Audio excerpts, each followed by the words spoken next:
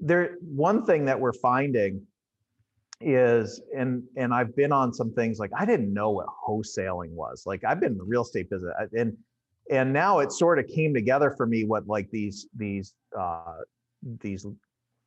things that people buy where it's like, hey, get rich in real estate with no money, right? And it's like, I actually became shocked to say, so let me get this straight. Somebody allows you to put their house under contract with no money so you can go sell that contract to somebody else. Like that's insanity to me. It's literally insanity, right? And there's so many investors today. We're getting calls directly from investors saying, we're looking for inventory. We're desperate to buy stuff. So here's the big question. Have you ever been so financially frustrated from years of poor financial decisions only to wonder, why didn't they teach me in school anything about how to manage money? I've spent the last 20 years learning the secrets to how money really works and how to use it to get financially free on a goal to retire early. I've realized how much of an impact we could have on the world by teaching financial literacy, entrepreneurship, and a successful mindset. Join me as I interview some of the world's most successful business owners, coaches, and parents to get them to share their secrets on how you can not only learn, but teach these lessons to your kids to become financially free and impact your children's financial trajectory so they can avoid the frustration and go on to do great things. I'm Cody Laughlin, and this is the Money Talkers Podcast. Welcome back to Money Talkers with your host, Cody Laughlin. I have Mike Russo here with me today. He is the CEO of Spark Offer and Spark Auction, which we're going to jump into so we can deep dive into the real estate market right now, which is a big topic for a lot of people. But specifically, Mike is he is working on these waves of foreclosures in a way to find a market and find opportunities for people to get into the market in a time right now where the real estate market is so hot. And so I'm ready to dive in this with you. So with that, Mike, welcome to the show. Thank you. Well, I'm glad to have you on here because I think right now I know all real estate is relative to where you're at, right? And it's all local, but I know where I'm at here in Central Florida. It has gone crazy over the last year. And so I'm wondering if you can kind of start off with telling me about what you have with Spark Offer and what you have with Spark Auction and the differences. And so we can kind of dive into it. Sure. So Spark Offer is a product where buyers can make direct offers to sellers on our platform, right? It's done in a non-binding fashion because my belief in selling real estate for the last 15 years is all offers are non-binding. The minute you put in an inspection or a mortgage contingency, right? There's always that get out of jail free card. And, everything that we're doing today is consumers want to be more involved in the transaction. They want to have more direct relation. And so Spark Offer allows that, whether you have a listing agent or you want to do it yourself, right? It's a place where people can come make an offer directly to a seller. We did a property in Winter Garden, Florida, not that long ago, where the seller, they put their property on Spark Offer. They themselves put it on Zillow as a for sale by owner. I can get into the changes that are happening on Zillow though in a little bit about that. And literally within 4 days, he received offers through Spark Offer, negotiated with the buyer's agent that came on Spark Offer, and sent me a message at 11 o'clock at night. Like, I negotiated this deal by myself. I sold my house on Spark Offer and I love it. Right? That's awesome. So on Spark, the other thing it does do is it also has things like deadlines for offers, things that you're seeing a lot, especially with the market being so hot today, right? And because and then on Spark Auction, it's the seller sets the rules and people can see exactly what other people are offering. So I'm very passionate today that when you hear about these homes, they're getting 10, 15, 20 offers. And from the buyer side, you're hearing people say, well, I didn't get a second chance, or, I would have paid more, but no one came back to me. We weren't really sure what was going on. And auction clears all that up for people. A seller can literally set the rules and say, I'm willing to have a 5-day inspection period, accept a mortgage contingency, and close within 45 days. Those are the rules, right? And then after that, the people provide their mortgage pre-qualification and they get allowed to bid, and they can see what everybody else is bidding on the property. So right up to the very end of when it exhausts, I got X for my house, the seller knows there was no more money left on the table, and the buyer's got an open chance to get to compete and never get snubbed. It's fun. I just had a contract accepted yesterday, and the house went for sale the day before, right? So it was a 1 day. I happened to be in the area. It's for a Airbnb type of situation for me. But it is, it's so unclear, right? As you're going through this, it's almost like, you're making these offers to the agent, and one, you're relying on, did the agent take your phone call, right? Which is crazy to me. Like, we call, they don't even answer the phone. And then we called 3 hours later, and they're like, oh, well, we verbally accepted an offer. Right. And we're like, well, what do you mean? Like, we just went there this morning. We called you at the house and you didn't answer. Now I'm calling you 3 hours later and you're telling me I'm late. Right. And then they're like, well, make your best offer. And you have no idea what the other guy did. It was right. just, and I've been in real estate for a long time, but it is still very frustrating because you're kind of at the mercy of someone even answering the phone call. That's right. That's right. And people have compared with us. I was on another interview and someone said, well, if everyone can see my house on Zillow, what is your platforms needed for? And it's like, yeah, but there's no transaction mechanism there, right? The whole purpose of my platforms is so that whether it's an auction or Spark Offer, that offer gets delivered immediately to the seller, instantaneously. They get a text saying you have an offer. Right. And so as the buyer, they can know that my offer got delivered. I didn't get blocked. I didn't get stonewalled, none of it. And that it's in everything that we do today. And that's my passion about changing is how do we elevate that for the consumer? Because if your company today is not pro-consumer, then you're going to be left in the dust. Yeah. There's too much communication between customers these days that you can't be. You can't you can't not put how am I saying this?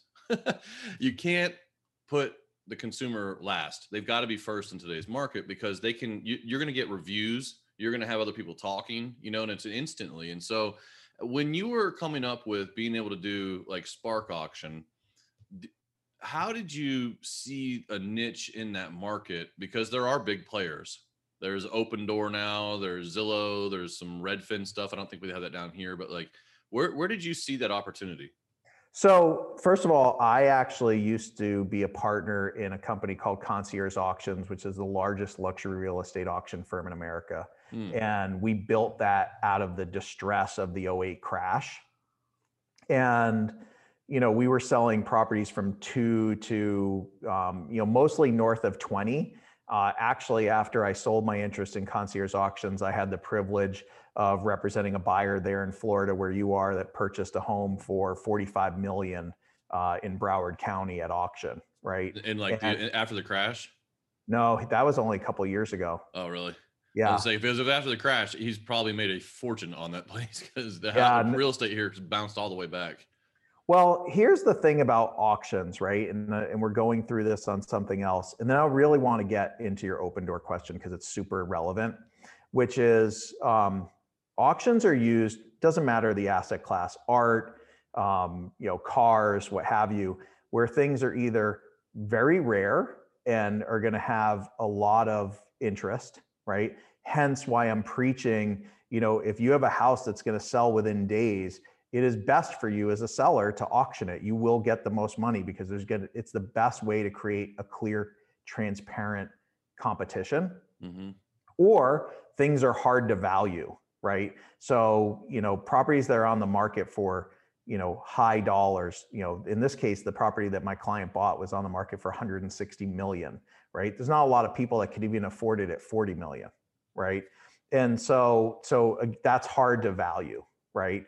And those exist all over. Like if you take Miami today, right? There's tons of condos in Miami for sale, right? It becomes hard to value because the choices are virtually infinite, right? So that's a good solution for auction. But going on the tightness of inventory in the market, when you have tightness in the market, auction's a great mechanism for that, for the seller to yield the most money. And so now you look at Opendoor and Zillow offers and what have you, those, what they're offering is instantaneous speed, right? For quite frankly, a heavy discount, right? They make it sound like I flipped houses, right? Like nobody can flip houses for a 5% margin, right? Nobody, I don't care who you are, right?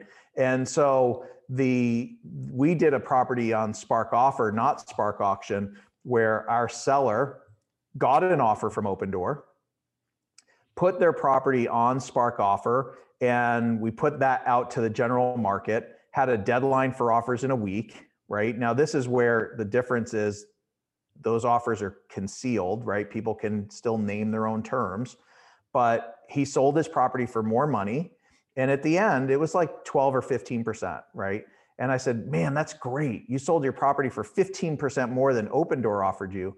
And he said, yeah, that's actually not the best part. Like, yeah, it looks like I got 15% more, but I got 40% more in equity, right? I got tens of thousands of dollars more by putting it on your platform and having a competition than taking the easy way with Opendoor. And so to me, that's the most exciting part about what we can bring to people, is that you can know exactly what a big company like Opendoor or Zillow will pay for your house today, right? And you can actually go for a low cost and put out to the market and say, hey, we're putting this out to the market. Like, can I do better, right? And then, I want to close in 30 days, whatever it is, they set the terms. And so, on Spark Auction or Spark Offer, on a seller direct, agents can come. Like I said, I'm pro-consumer, but if a seller comes direct, it's a 2.25% cost of sale. And no matter who brings the buyer, whether it's us or an outside agent, they get 2%. And so, our platform might only have a 0.25% transaction fee, but we recognize that people really, what they value is who's bringing me the buyer. That's who I want to compensate. And we've accounted that for our model. You mentioned being in as a flipper, and I've told people this before. Like, the best deals require certainty to close and speed, right? Those are like the main two ingredients. Like, you've got to be prepared before you have the opportunity. You can't.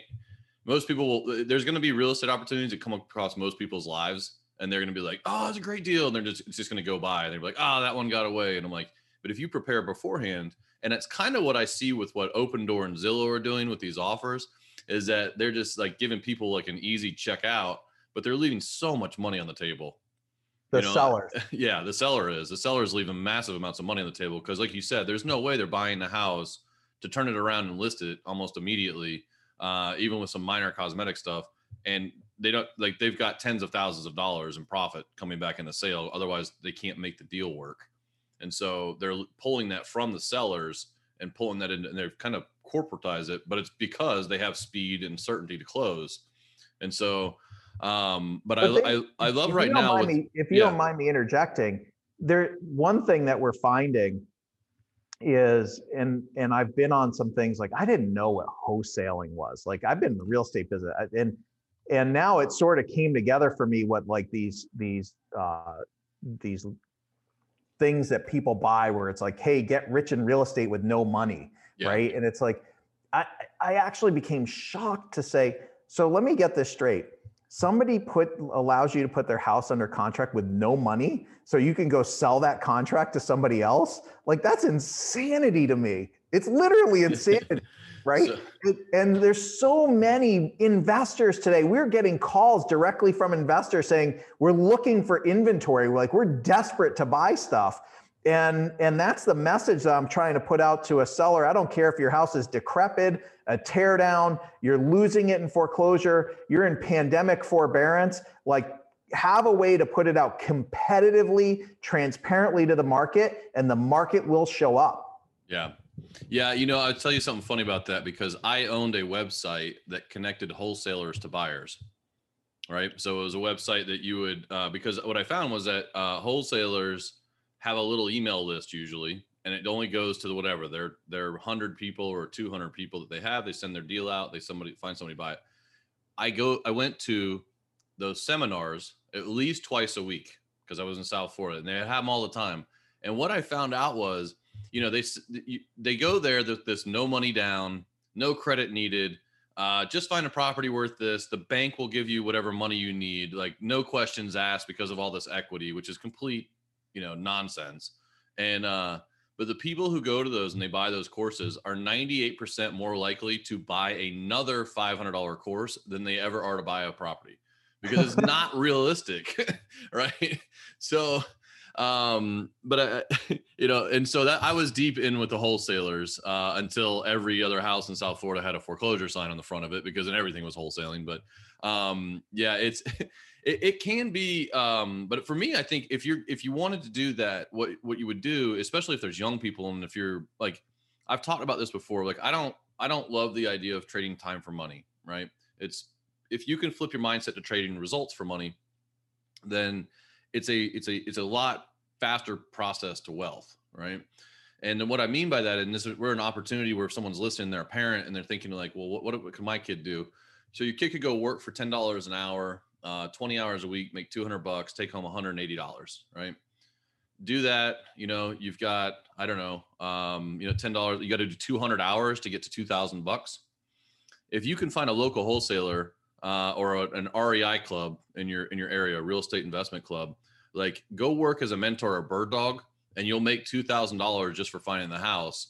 And I'd much rather do that and learn that thing, where if I was a kid, like I could go turn in maybe 10 hours, make $2,000, as opposed to 200 hours and making the same $2,000. And so, Right.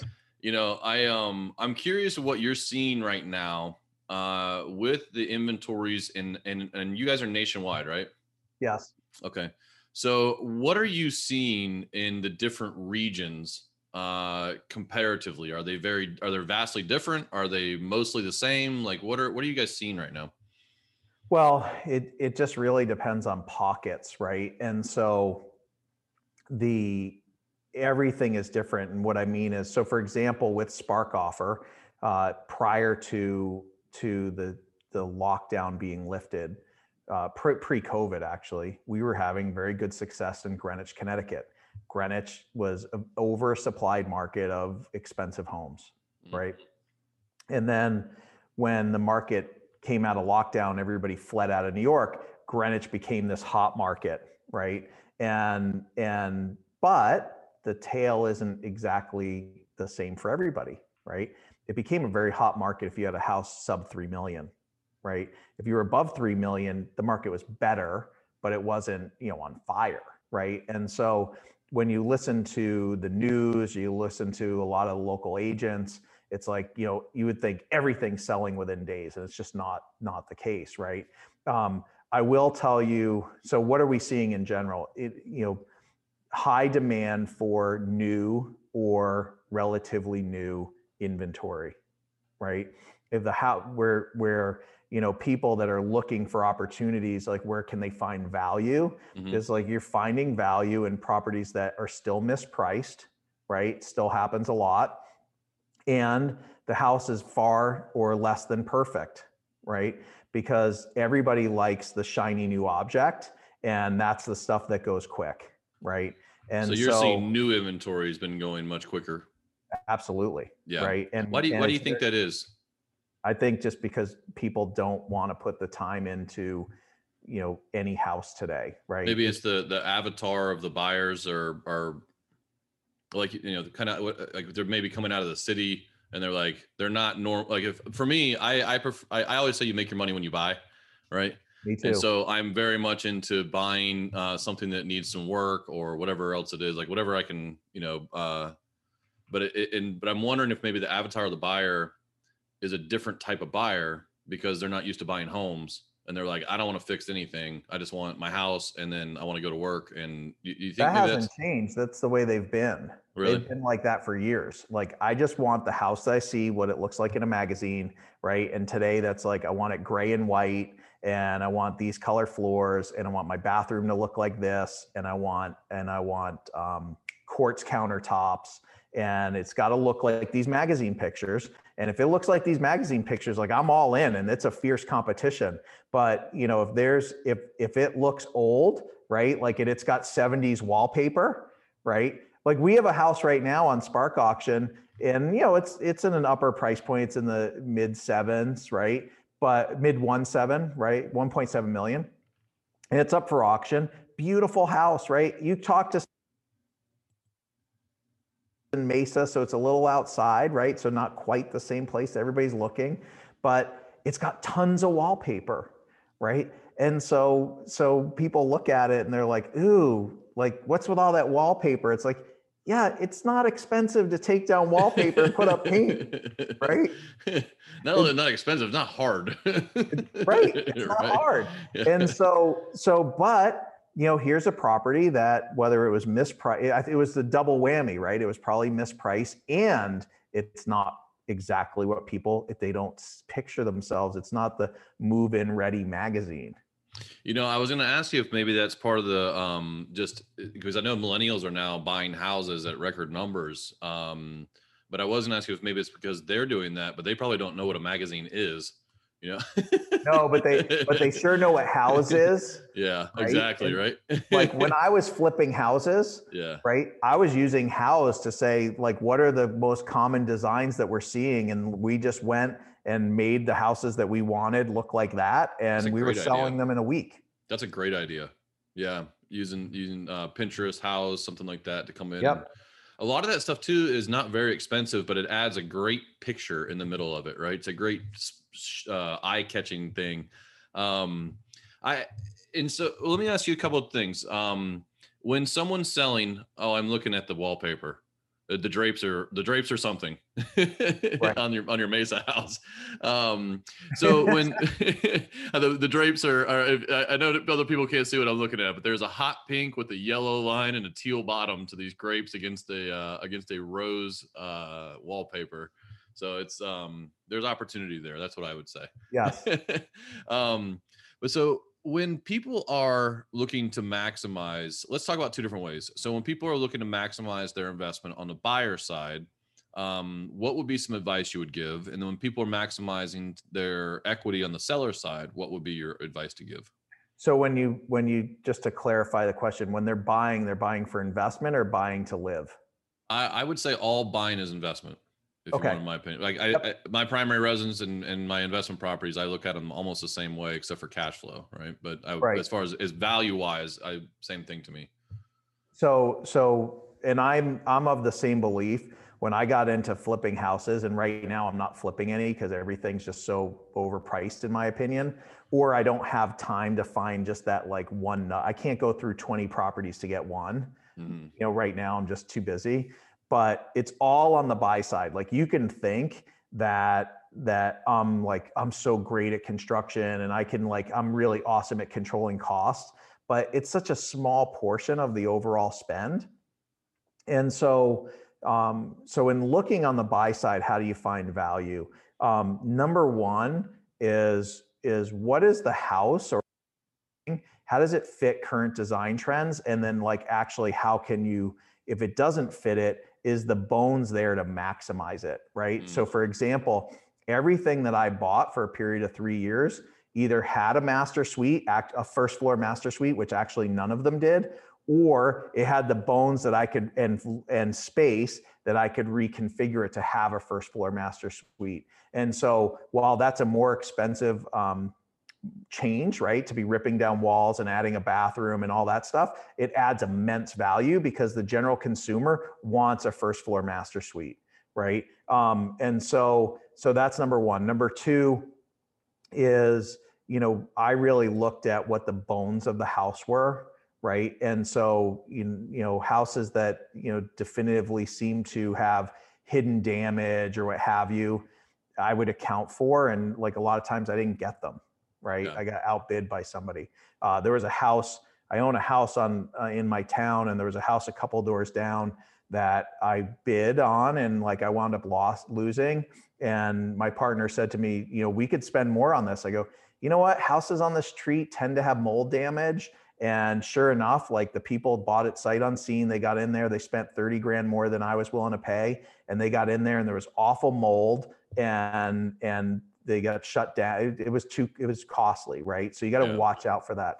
But it's about finding value. The other thing is, what's hidden that like not everybody's looking at. So another example is I bought a single family home that was old and really was a tear down, but the lot, because the agent marketed it as a single family home and it had like an additional apartment in it, but people didn't look at that. They just looked on the surface. It said single family home, but it was really zoned for 2-family.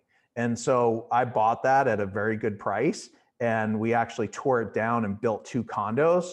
And, just real numbers is, we bought it for 500 grand. We were into it for 1.1 with construction, and sold both units for a total of 1.6 million, right? It was an awesome project, but nobody was looking and at the underlying, doing their homework and say, wow, there's really, there's a gem here. Right? You said something really important there that I think that a lot of people that are thinking about doing investments,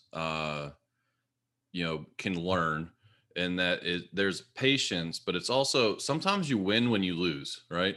Like you lost the auction, but you won on the deal because it wasn't your deal. So you set your numbers, and they don't realize, they say, oh, this is an amazing deal. It's an amazing deal. It's like, no. When you get to a number, you need to know your numbers prior to either bidding or making an offer, and then set to those. So if that deal doesn't work, there's another deal. You just got to go find another deal, I learned that when I owned my old auction company, because I got the chance to meet some amazingly wealthy people that built their wealth, and they were bidding on homes, what have you. And they were absolutely amazingly disciplined. Wow. Right. And this is what the house was worth to them, and they weren't going a penny over. I try to tell people it's not an emotional game, right? I said, and for me, I always had a rule with my wife. I'm like, I'm not taking her to a house that I'm not willing to buy, because she, we look at these things very differently. It's like, to me, I'm like, it's walls and doors. Like, I don't, I just, I've lived in 9 places in 10 years. So it was just kind of, I'm used to just going. But with her, it was always like, well, this is a home. And it was like much more of a different analysis. She analyzed things a lot differently, when we walk into them. But it's an emotional piece, but you've got to keep that discipline. I think, like you're talking about, it's a very important part of the investing criteria. And I don't think there's a lot of that going on right now. And I'd like to get your opinion. I'm very scared about that, actually, for people that are buying places for homes, right? So, first of all, we are at interest rates that none of us have ever seen, right? I refinanced the home that I'm living in right now. And this is an interesting part of my story. I rented the house when we moved into Massachusetts from Colorado. We rented a house first because I wanted to get, a sense of the area. And I wound up staying in that house for 9 years, right? But 5 years ago, I bought a house up the street because it came on the market and it was a good price and it had good bones and it had the good layout and what have you. And I have 5 children, right? And so, but that was a much smaller house. And I said, one thing that I really recognized in everything I was doing is I was selling a lot of houses for people that had these monster homes and they were downsizing, right? And I bought that house as my downsize house and I rented it out for 5 years. And so but I refinanced it not that long ago at like just under 4%. And then in a blink of an eye, we're under 3%, right? And so when I listen to my friends that are in real estate that are selling houses to people that are buying it for 3, 4, 500,000, what I would call like core prices, right? They'll say, hey, do you really want to lose out on like this for 20 grand? It's only like another $50 in a mortgage over 30 years. And it feels very much like when you go to a car dealership. I was gonna say, it sounds like a car salesman right there. Right? Payment buyers. That's what people are payment buyers now, though. Everything's monthly recurring revenues and payment buyers and stuff. But So that's the part that scares me, right? Because we're in this overheated market that's fueled by low interest rates. And so there's no margin for error in the economy for these people buying at record high prices today as interest. So now all of a sudden, if interest rates go from 3% to 5%, unless wages increase with that, which is quite frankly is also an increase in inflation, then the next buyer of that house, you're either selling at a loss, right? Because your house is no longer worth, or wages have to increase for people to buy it. And that, to me, is the central question that buyers should be asking themselves is like, how bad do I need this house, right? Because there's nothing wrong with renting for the next 1 year, 2 year, 3 years, right? Where I live my life and see what happens. Because even though the herd is flocking towards buying all this inventory, it's like everything, it's gonna fade, right? And buying opportunities will come at a better price. And so I think people need to be very cognizant of it.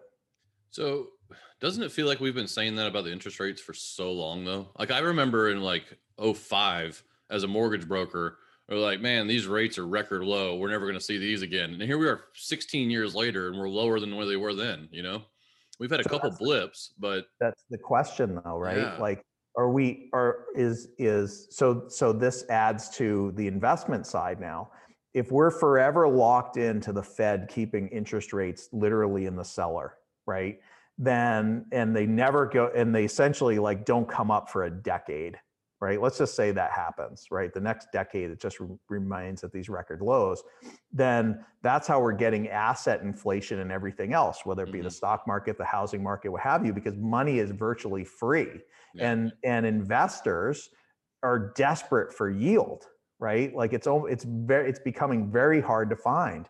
And, I would have never thought in any given day that anyone would buy a cash flow property for, a prime piece of property for 3 to 4% yield. It literally seems insane, right? And so, again, I think, and I want to focus this back on the core of your show of like parents looking to advise kids of like, how do we make money in the world?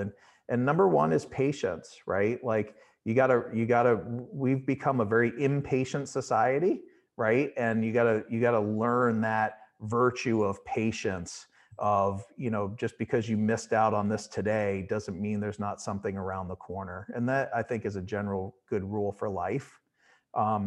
So number one. Number two, going back to your element of trading time for money, I totally agree with you, right? Like I've got 5 kids. I'm talking to my children every day. I've got 3 in college of, what can you be doing to learn a skill that you can leverage where you get to make more money for your time, right? Rather than a trade dollar for, an hour for $10, right? For example. Yeah, results versus time, right? Like when you have that mindset shift and you start thinking about it, there are people that I would pay a lot of money for half an hour of their time, if they could solve a problem that I needed solved, Yep. And so, how do you get into that game? And that's the mindset to it. And I was going to ask you, as you mentioned, you had 5 kids. What are some of the lessons that you guys talk about in your household? So we talk mostly about debt, right? Like I'm not one of these people that is completely anti-debt, right? Like I have a mortgage and I have investment properties that have mortgages, and but the mortgage landscape certainly has changed with the limits on what you can write off, right? My personal goal is to have my personal home, mortgage free. But, I've got 3 kids in college, like, paying off the mortgage right now, doesn't take the same priority as putting them through college.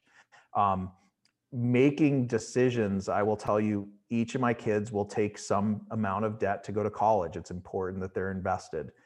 But we did that with sitting down with every college they got into, how much it cost, how much debt would be associated with that over 4 years, what that looked like over 10 years, right? And actually go through and have them try to imagine like, hey, what's my life going to look like from 22 to 32?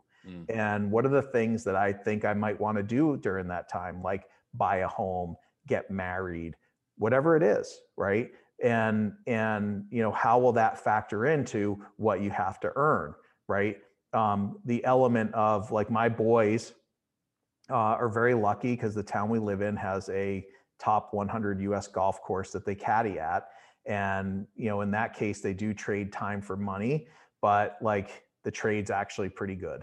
Right. Yeah. Well, that's a mentorship though, right? No, it's not. I mean, well, I imagine they're probably caddying for some pretty successful people. Yes, they that's are. what I mean by that. Yep.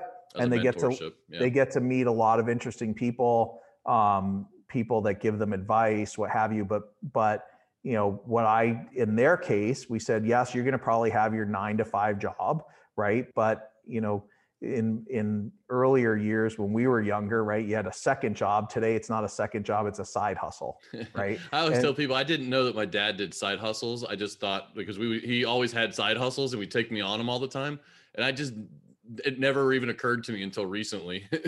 Yeah. Yep.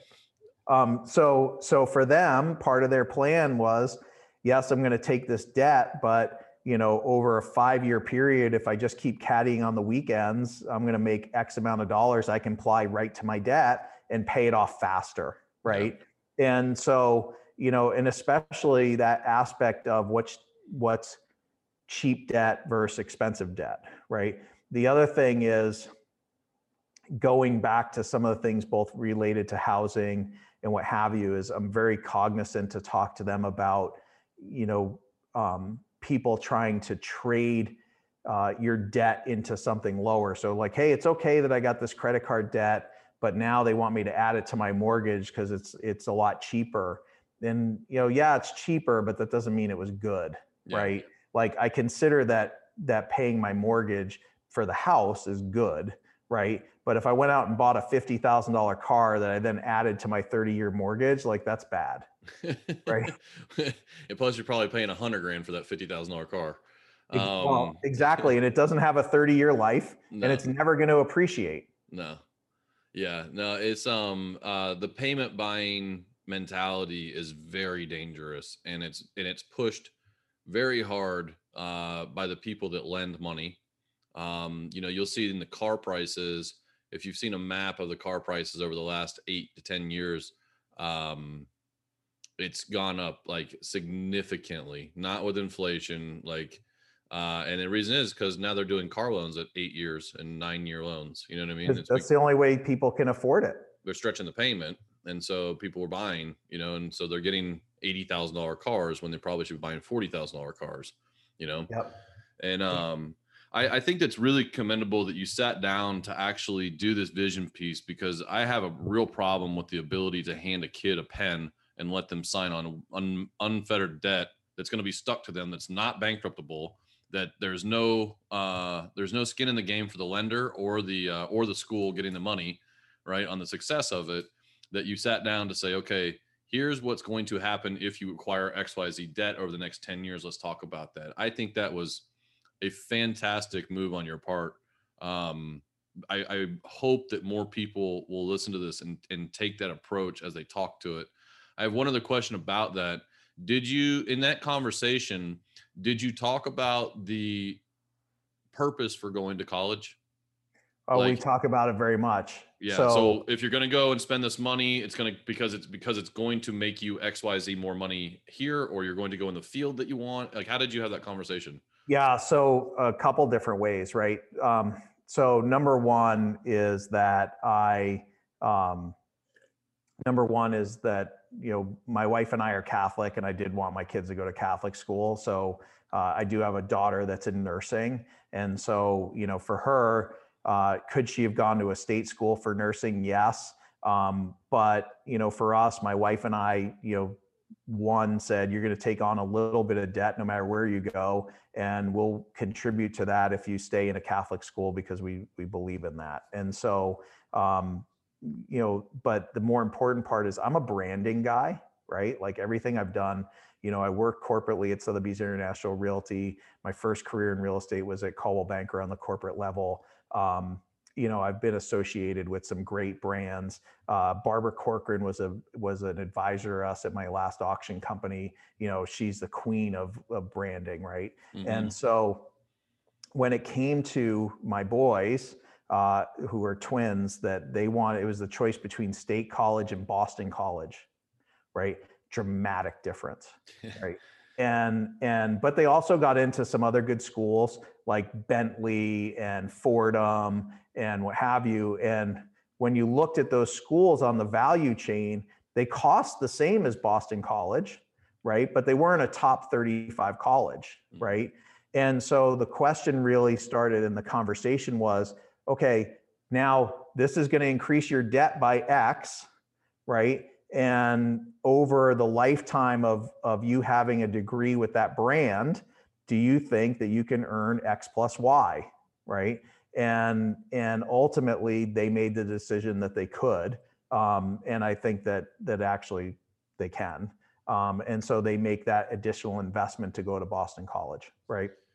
I'm also very, very focused with the kids on looking at what is out there in the job market today, right?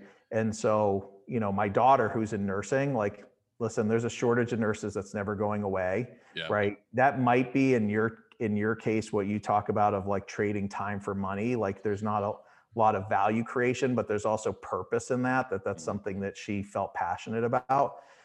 My boys are great writers.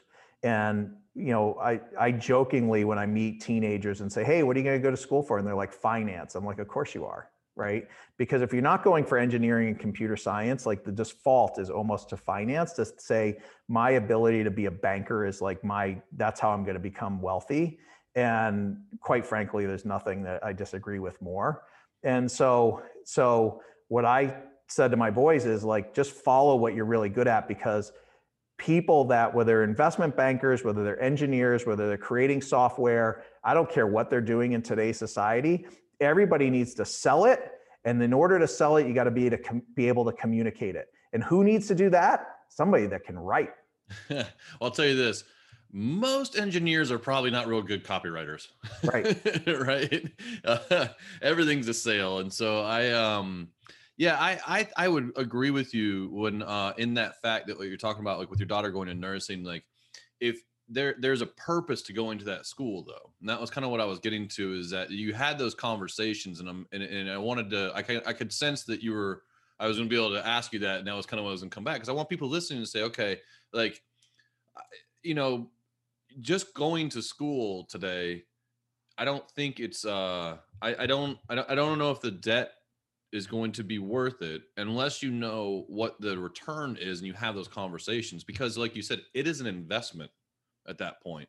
And so if you're going with no purpose and investing and just holding on to debt and these things going to school without a purpose to come out on the other side and say, can you get X plus Y?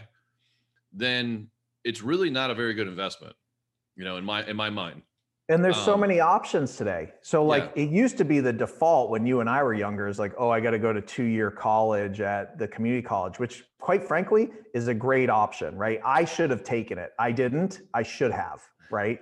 So that's number one. Number two is, like, for example, over the last 10 years, I've taken classes at Harvard online.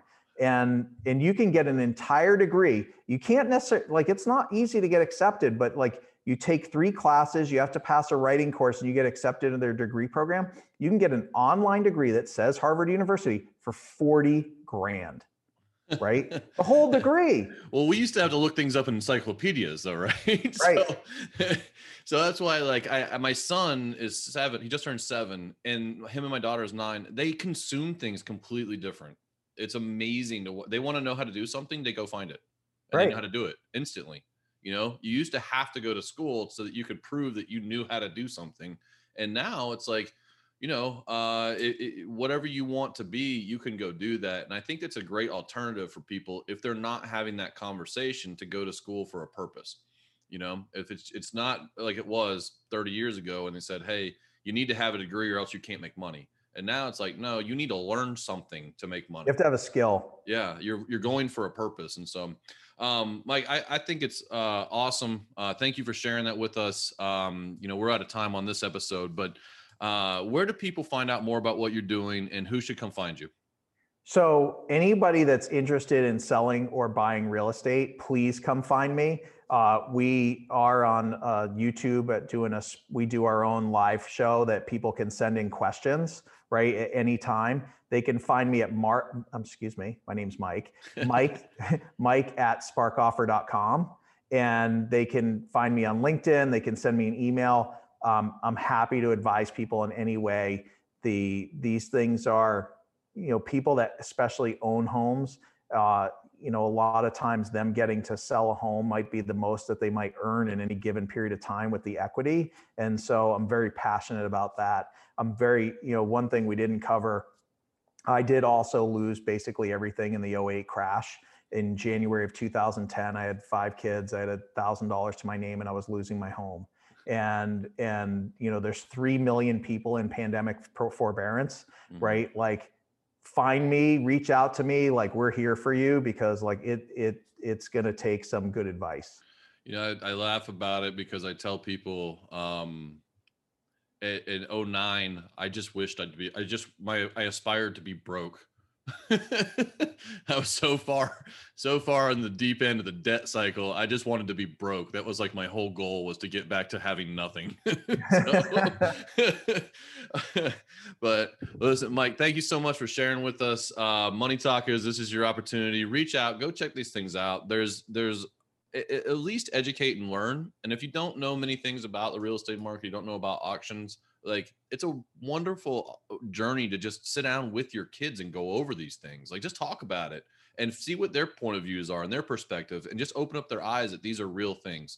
And so with that, thank you so much for coming on Money Talkers, Mike. I appreciate it. Thank you.